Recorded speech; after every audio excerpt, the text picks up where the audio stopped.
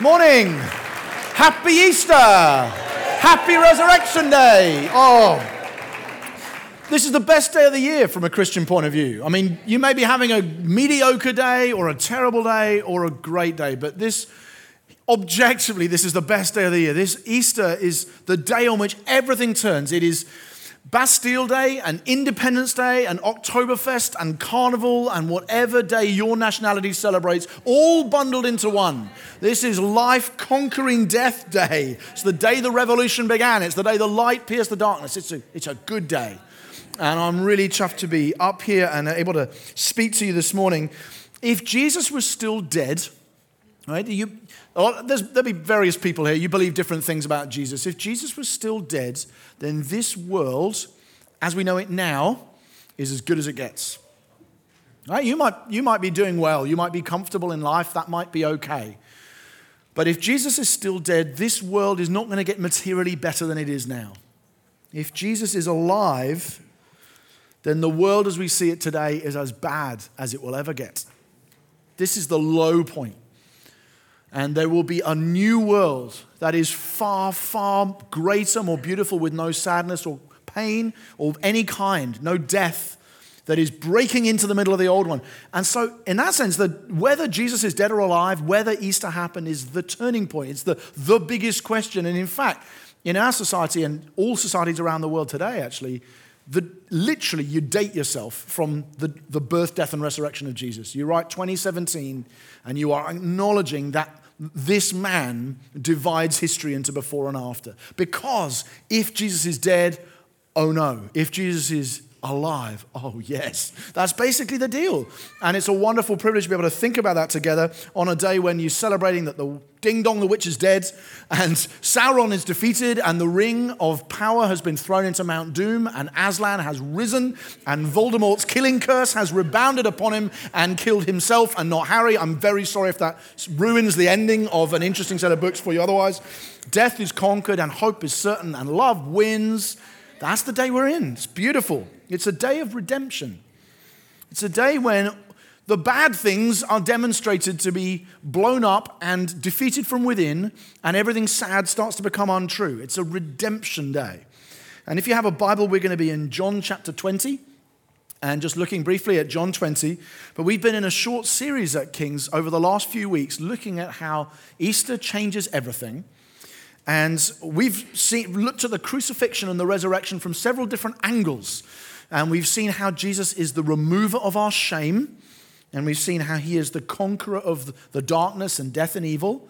And we've seen how he is our substitute. And we're going to wrap it up this morning by looking at Jesus, our Redeemer, the one who rights wrongs, the one who ransoms people from captivity and brings them into freedom, the one who gets the last word. The resurrection is like the moment when Jesus plays judo with death. I've never done judo. You can tell by my upper body strength or apparently that I'm not a judo person. But apparently the thing that you're always trying to do, as I understand it, is to use the opponent's momentum against them. Pacha! And so they come at you and they're down there before they know it, and you've used their force against them. The resurrection is the day Jesus does that with death and the devil. You come at me with the fullest force you have and you think you've won, but pacha! That's what the resurrection is. It's a moment, the inversion, the great reversal. And there's a girl in a cafe a couple of hundred yards from my home where I go quite a lot, and she's got a tattoo on her forearm that says, "The darkest hour is just before the dawn." And she's not a Christian, as far as I know. I don't think she is. But it's just a nice phrase. It's a nice saying. But the darkest hour is just before the dawn. That's kind of what Jesus says to death and hell on Easter Sunday. Okay, it looks dark now, but light is coming. Don't be afraid, he says to the world. Don't be afraid. More can be mended than you fear. Far more can be mended than you know. So let's read from John 20, beginning at verse 11. But Mary stood weeping outside the tomb. And as she wept, she stooped to look into the tomb, and she saw two angels in white sitting where the body of Jesus had lain, one at the head, one at the feet. They said to her, "Woman, why are you weeping?" She said to them, "They have taken away my Lord, and I don't know where they've laid him." Having said this, she turned round and saw Jesus standing, but she didn't know that it was Jesus. Jesus said to her, "Woman, why are you weeping? Whom are you seeking?" Supposing him to be the gardener, she said to him, "Sir, if you have carried him away, tell me where you have laid him, and I will take him away." Jesus said to her, "Mary." She turned and said to him in Aramaic, "Rabboni," which means teacher. Jesus said to her, "Don't cling to me, for I haven't yet ascended to the Father. But go to my brothers and say to them, I am ascending to my Father and your Father, to my God and your God." Mary Magdalene went and announced to the disciples, "I've seen the Lord," and that he had said these things to her. This is the word of God. Redemption in the scriptures is the thing that happens when a group of people or a person is oppressed or enslaved, and then a strong individual, usually a man, lays their resources on the line to liberate the oppressed person out of captivity and into a free existence, into a place of privilege and power or whatever it might be. Okay, that's what happens in redemption in the Bible. It's something where usually the strong man of the tribe comes in and says, "I will put my resources on the line to set you free and bring you into freedom." So that's what the storyline of Ruth. It's about redemption. If you know the book of Ruth, that's what happens there. That's what happens in Hosea. Some of us know that story. That's what redemption is. Now, many of us don't know those stories, but we've probably at least heard of the story of the Exodus, which is the classic story of redemption in the Bible. It's the story where God is the man who puts his resources on the line in order to rescue a whole people from captivity, oppression, and slavery. It's the classic redemption story. And it has much more in common with Easter than many of us may have realized. And I just want to show you why that's true. Have a look for a minute at how Easter is a redemption moment, because it's like the Exodus, the redemption moment par excellence. It's the classic redemption moment in the Bible. And Easter is like a kind of Exodus. So the Exodus story, Prince of Egypt sort of story, if you've seen the movie or if you've read the Bible, Israel, God's people, have been enslaved in Egypt for centuries. They are trapped, and they are ashamed, and they are enslaved. And a prophet named Moses is raised up, and the king, whose name is Pharaoh, tries to kill him at birth, but he escapes. And he and his older brother, Aaron, grow up to confront the king and to warn the king of the destruction that is coming upon the city. The story builds to a climax at Passover, which is this weekend, where God brings down judgment on the heads of his enemies, but at the same time provides a substitute, a lamb killed by the people, so that everybody who has their homes protected by the blood of the lamb gets to go free. The enemy, Pharaoh and his armies, gives chase for 3 days. It's a 3 days journey, and at one point it looks like they've won. But as night falls, God throws his enemy into the deep and brings his people out into freedom. And early in the morning, as dawn breaks, God's people see, as they wake up, their oppressors destroyed, and they celebrate that God has taken away their shame and provided a substitute for them and conquered their enemies. Those three things. Miriam is there, we're told. She is the woman we hear about. And she is there with the women that morning, and she sees the victory as well, and she takes up her tambourine, and the women begin to celebrate, and they say, "Sing to the Lord, for he has triumphed gloriously. The horse and his rider, he's thrown into the sea. Free at last, free at last. Thank God Almighty, we're free at last." Which admittedly is Martin Luther King and not Miriam, but it captures the sense of what she was saying, I think. The darkest hour is just before the dawn. Redemption is here. Far more can be mended than we know. That's the song of Miriam, effectively, that morning. And that's the Exodus story. That's the liberation story. And that is exactly, almost to the letter, that is exactly what happens at Easter.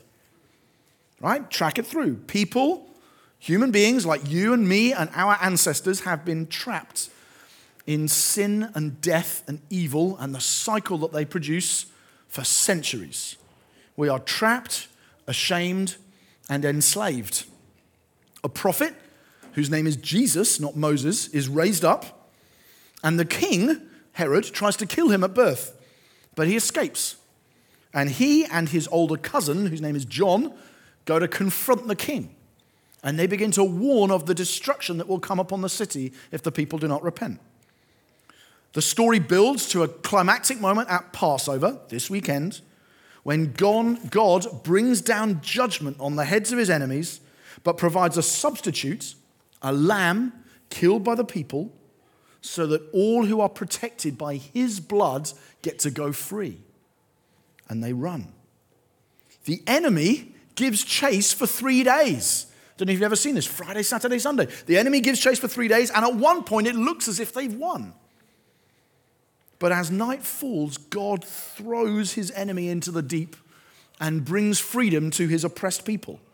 And early in the morning, as dawn breaks, God's people see that their oppressors have been destroyed, and they celebrate together that God has taken away their shame and provided a substitute for them and conquered the darkness and death itself.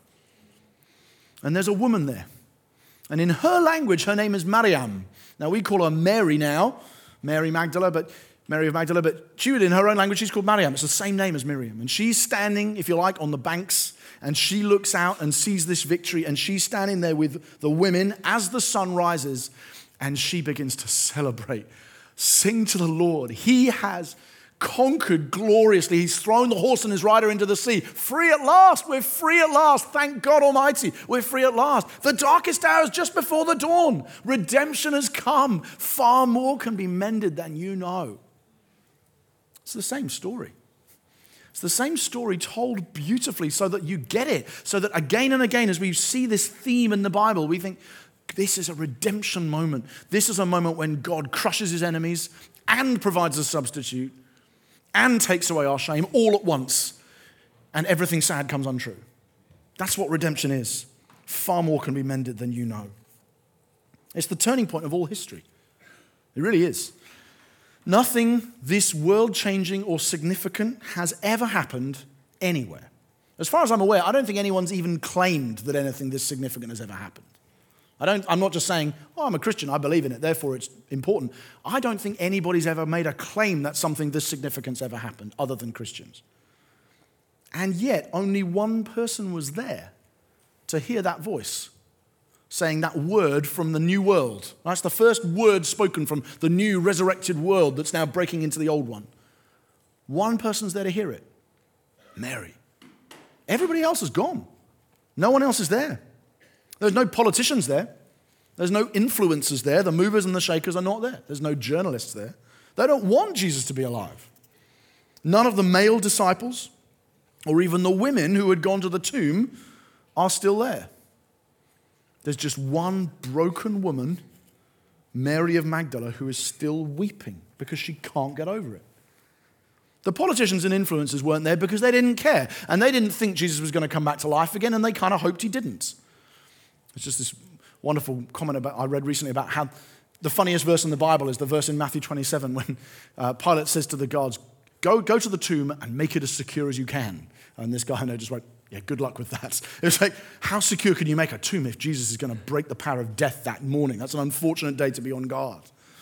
But actually, they didn't want him to be alive. They didn't really care. They didn't think it was going to happen. They were not there in expectation, so they're not there. They didn't need Jesus to be alive. Actually, the disciples, it would seem, were gutted. They were heartbroken, but they kind of got over it.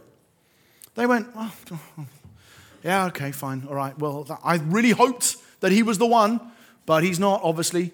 So back to the boats. But Mary had nowhere else to go. She's got nothing else. She's got no hope. If he's still dead, she's got no hope. She is a broken woman who we know was demonized and oppressed, and she came to Jesus and he delivered her. She may or may not have had this sort of sexually promiscuous background that tradition has given her. Even if she wasn't, she was a broken woman.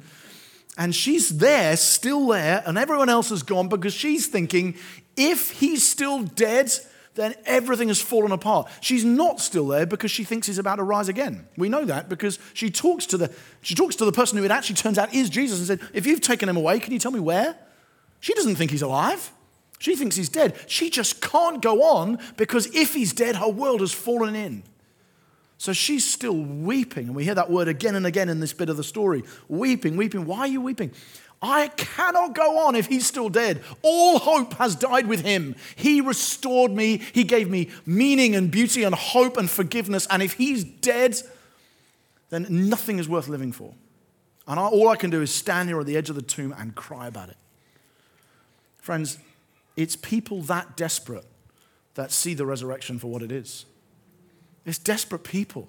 Comfortable people go back and say, all right, didn't work out, back to the boats. That's a challenge for some of us.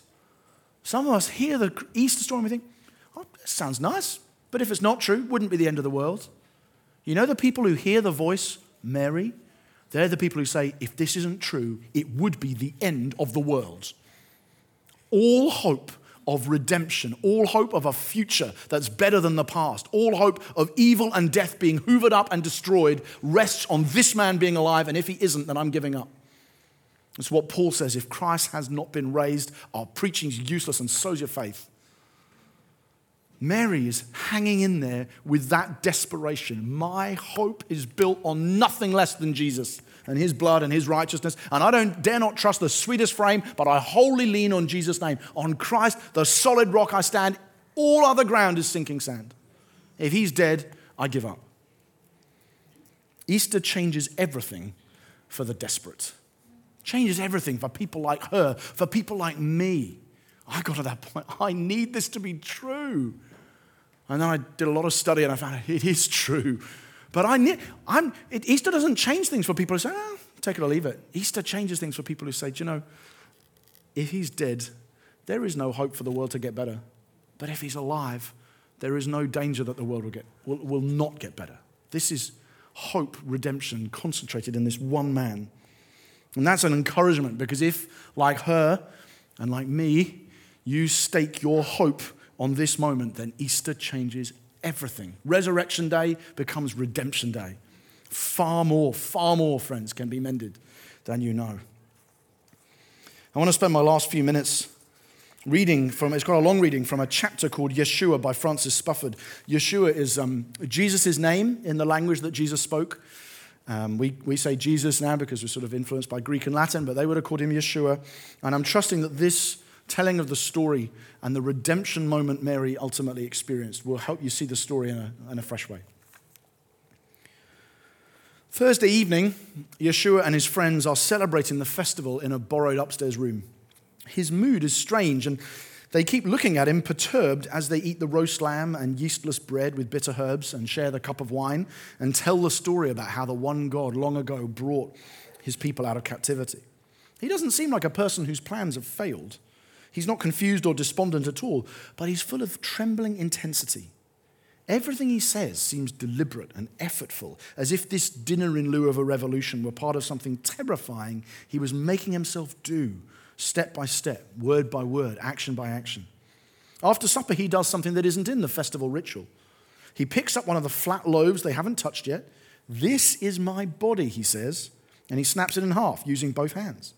He asks for the wine cup. "This is my blood," he says. "Do this when you remember me." It's one of those likeness things again, but the friends don't think too hard about what it means because they're bursting out with anxiety at the finality of the way he's talking. Remember you? Remember you? Where are you going? We won't leave you. Don't worry about today. It doesn't matter. We won't leave you, teacher. But they do. A few hours later, in the dark, on the open ground at the edge of the city where they're camped out, a patrol of temple guards find them. And the friends, looking to Yeshua for guidance and getting none, hesitate, waver, and run for it, leaving him alone in custody. For the rest of that night, he gets frog marched from place to place, a quick convocation of the temple's law court at the chief priest's house, and then onwards to an equally quick interview with the yawning governor, called from his bed to confirm that the empire's civil arm agrees with the temple. This haste not indicating that Yeshua's a particularly urgent or important case, but precisely that the city's two authorities want to keep it minimized, with this minor northern rabbi who's made a nuisance of himself briskly disposed of before daylight. He isn't especially maltreated.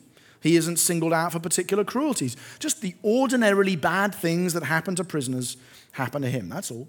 He gets punched a few times to keep him moving and worked over a bit to encourage contrition and cooperation. Maybe he loses some skin, some teeth, has some cracked ribs, gets his nose broken, but it's routine, it's perfunctory. It isn't the inventive horrors of a torturer really going to town. It's just a consequence of his new position as an object, a still living being, which is pretty much a thing when power acts on it. This body's already beyond human consideration. It need not be treated gently or with an eye to its future because it has no future. The whole process is marking it out for death. The only oddity is Yeshua, who talked so eloquently, who shadowboxed with words so deftly on occasion, refuses entirely to defend himself. All night long, he just echoes back the accusations. You threaten the temple. You say so, says Yeshua. You're a blasphemer, a Sabbath breaker. You say so. You're an enemy of the law. You think you can forgive sins. You say so. You claim to be king. You say so. You're a menace to public order. You say so. All night long, a human mirror wall, reflecting back what's in front of it, except that all the while he inclines his bruised head and concentrates on the person speaking to him as if they were the only person in the world. He doesn't need to ask what they want him to do for them because they're telling him the answer all the time. We need you to be guilty. We need you to be the mess that must be removed so that the world can work smoothly. We need you to be the unclean shadow of our righteousness, our good imperial order. We need you to be dirt, disease, shame, humiliation, crime, chaos, darkness, so we can be virtue, certainty, and light. We need you to be in the dirt soon. It's nothing personal. Daylight finds him in procession again, but this time no one could mistake him for a king. He's stumbling along under the weight of his own instrument of execution, a great big wooden thing he can hardly lift with an escort of the empire's soldiers. And the bystanders who've come out of their lodgings where they spent the festival night don't see their hopes or the possibility of their hopes parading by. They see their disappointment. They see their frustration. They see everything in themselves that's too weak or too afraid to confront the strapping paratroopers. And much though they hate the soldiers, they hate him more for his pathetic slide into victimhood. Word of his loose living, his impiety, his pleasure in bad company goes round in whispers. Just look at him. There's something disgusting about him, don't you think? Something that makes you squirm inside. Ugh, something furtive. He's so pale and sickly looking with that dried blood around his mouth. He looks like a paedophile being led away by the police. He looks like something from under a rock, as if he doesn't deserve the daylight. He's a blot on the new day. Someone kicks him as he goes past, and whoops, down he goes, flat on his nose with the cross pinning him like a struggling insect. And let's face it, Yeshua's funny. He's a joke. He's less a Messiah, more a patch of something you pick off the pavement. And as he struggles on, he recognizes every roaring, jeering face. He knows our names. He knows our histories. And since as well as being a weak and frightened man, he's also the love that makes the world, he isn't just feeling the anger and spite and self-disgust of this one crowd on one Friday morning in Palestine. He's turning his bruised face toward the whole human crowd, past, present, and to come, and accepting everything we have to throw at him, everything we fear we deserve ourselves. The doors of his heart like wedged open wide, and in rushes the whole pestilential flood, the vile and roiling tide of cruelties and failures and secrets. Let me take that from you, he is saying. Give it to me instead. Let me carry it. I am big enough. I'm wide enough. I'm not what you were told. I'm the father who longs for every one of his lost children. I am the friend who will never leave you. I am the light behind the darkness. I am the shining that your shame cannot extinguish. I'm the ghost of love in the torture chamber. I am change and hope. I am the refining fire. I am the door where you thought it was just a wall. I am what comes after deserving. I am the earth that drinks up the bloodstain. I am gift without cost. I am. Before the foundation of the world, I am. But it is killing him all the same. He never promised you'd be safe if you tried to live without fear. The soldiers lead him out of the city gate, and laboriously slipping and sliding with crunching blows from spear butts to motivate him, they drive him up to the small cone of Skull Hill where death sentences are carried out. They tie him onto the cross and plant it upright. It's the empire's punishment for rebellious slaves, slow and nasty by design, devised to be a spectacle of days-long struggle and gasping to passers-by. On a cross, you choke to death, where you're finally too tired to heave your own weight up to take the next breath. Yeshua's cross has a sign on it over his head. Here's your king, it says, in all the languages of the province. The chief priest didn't want it, but the governor has a point to make. And Yeshua hangs there. He twists against the ropes to snatch the precious air which whistles in his flattened nose. He can't do anything deliberate now. The strain of the whole weight on his outstretched arms hurts too much. The pain fills him up, displaces thought, as much for him as for anyone else who's ever been able to stuck to one of those horrible contrivances. And yet he goes on taking in. It's not just what he does, it's who he is. He is all open door to sorrow, suffering, guilt, despair, horror, everything you can't escape. And he doesn't even try to escape it. He turns to meet it and claims it all as his own. This is mine now, he's saying, and he embraces it with all that's left in him, each dark act, each dripping memory, as if it were something precious, as if it were itself the lost child tottering homeward along the road. But there is so much of it. So many injured children, so many locked rooms, so much lonely anger, so many bombs in public places, so much vicious zeal, so many bored teenagers at roadblocks, so many drunk girls at parties someone thought they could have a little fun with, so many jokes that go too far, so much ruining greed, so much sick ingenuity, so much burned skin. The world he claims him. It burns and stings, it splinters and gouges, it locks him round and drags him down. Because this isn't a rich man's offer of something he can easily spare. This is not a supernatural person being temporarily inconvenienced. This is love going where we go, all of us, when we end. Yeshua is long past trying to show what lies beyond the limits of the world. He's traveling into limit now, deeper and deeper, and the limits are tightening on him, tightening down to a rib cage that won't fill as consequences tighten on anyone. There is nothing left to keep him company there but the light he's always felt shining beneath things. But the light is going. He's so deep down now in the geology of woe, so buried beneath the weight of it, that the pressure is squeezing out his feeling for the light. There's nothing left of it but a speck, a pinpoint as the world grinds in on itself, a dot dimming as the strata of the dark are piled heavier and heavier upon it. And then it goes out. Of course it does. Love can't repair death. Death is stronger than love. We all know that. But Yeshua didn't until now. This is the first time in his entire life he's ever felt alone. Now there's no love song. There's no kind father. There is just a man on a cross dying in pain, a foolish man who chose to give up life and breath to be a carcass on a pole. The yellow walls of the city blur with Yeshua's tears, and he opens his mouth and he howls the news, new only to him, that we are abandoned in a dark place where help never comes. The friends creep out at dusk and ask for the body, promising anonymous burial and no fuss. They're allowed to carry it away, wrapped in a tube of linen that slowly stains from inside. Skull Hill sees lots of corteges like this. There's only time to stick what's left of Yeshua hastily in a rock tomb by the highway. Washing the corpse properly and laying it out will have to wait. The Holy Saturday is coming and no one wants any confrontations. All day long, the next day, the city is quiet. The air above the city lacks the usual 1,000 little trails from cook fires. Hymns rise from the temple. Families are indoors. The soldiers are back in barracks. The chief priest grows hoarse with singing. The governor plays chess with his secretary and dictates letters. The free bread the temple distributed to the poor has gone stale by midday, but it tastes all right, dipped in water or broth. Death has interrupted life only as much as it ever does. We die one at a time and we disappear. But the life of the living continues. The earth turns.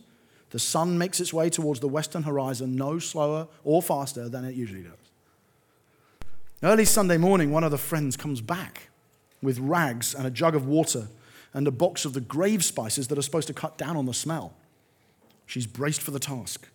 But when she comes to the grave, she finds that the linen's been thrown into the corner and the body is gone. Evidently, anonymous burial isn't quite anonymous enough after all. She sits outside in the sun.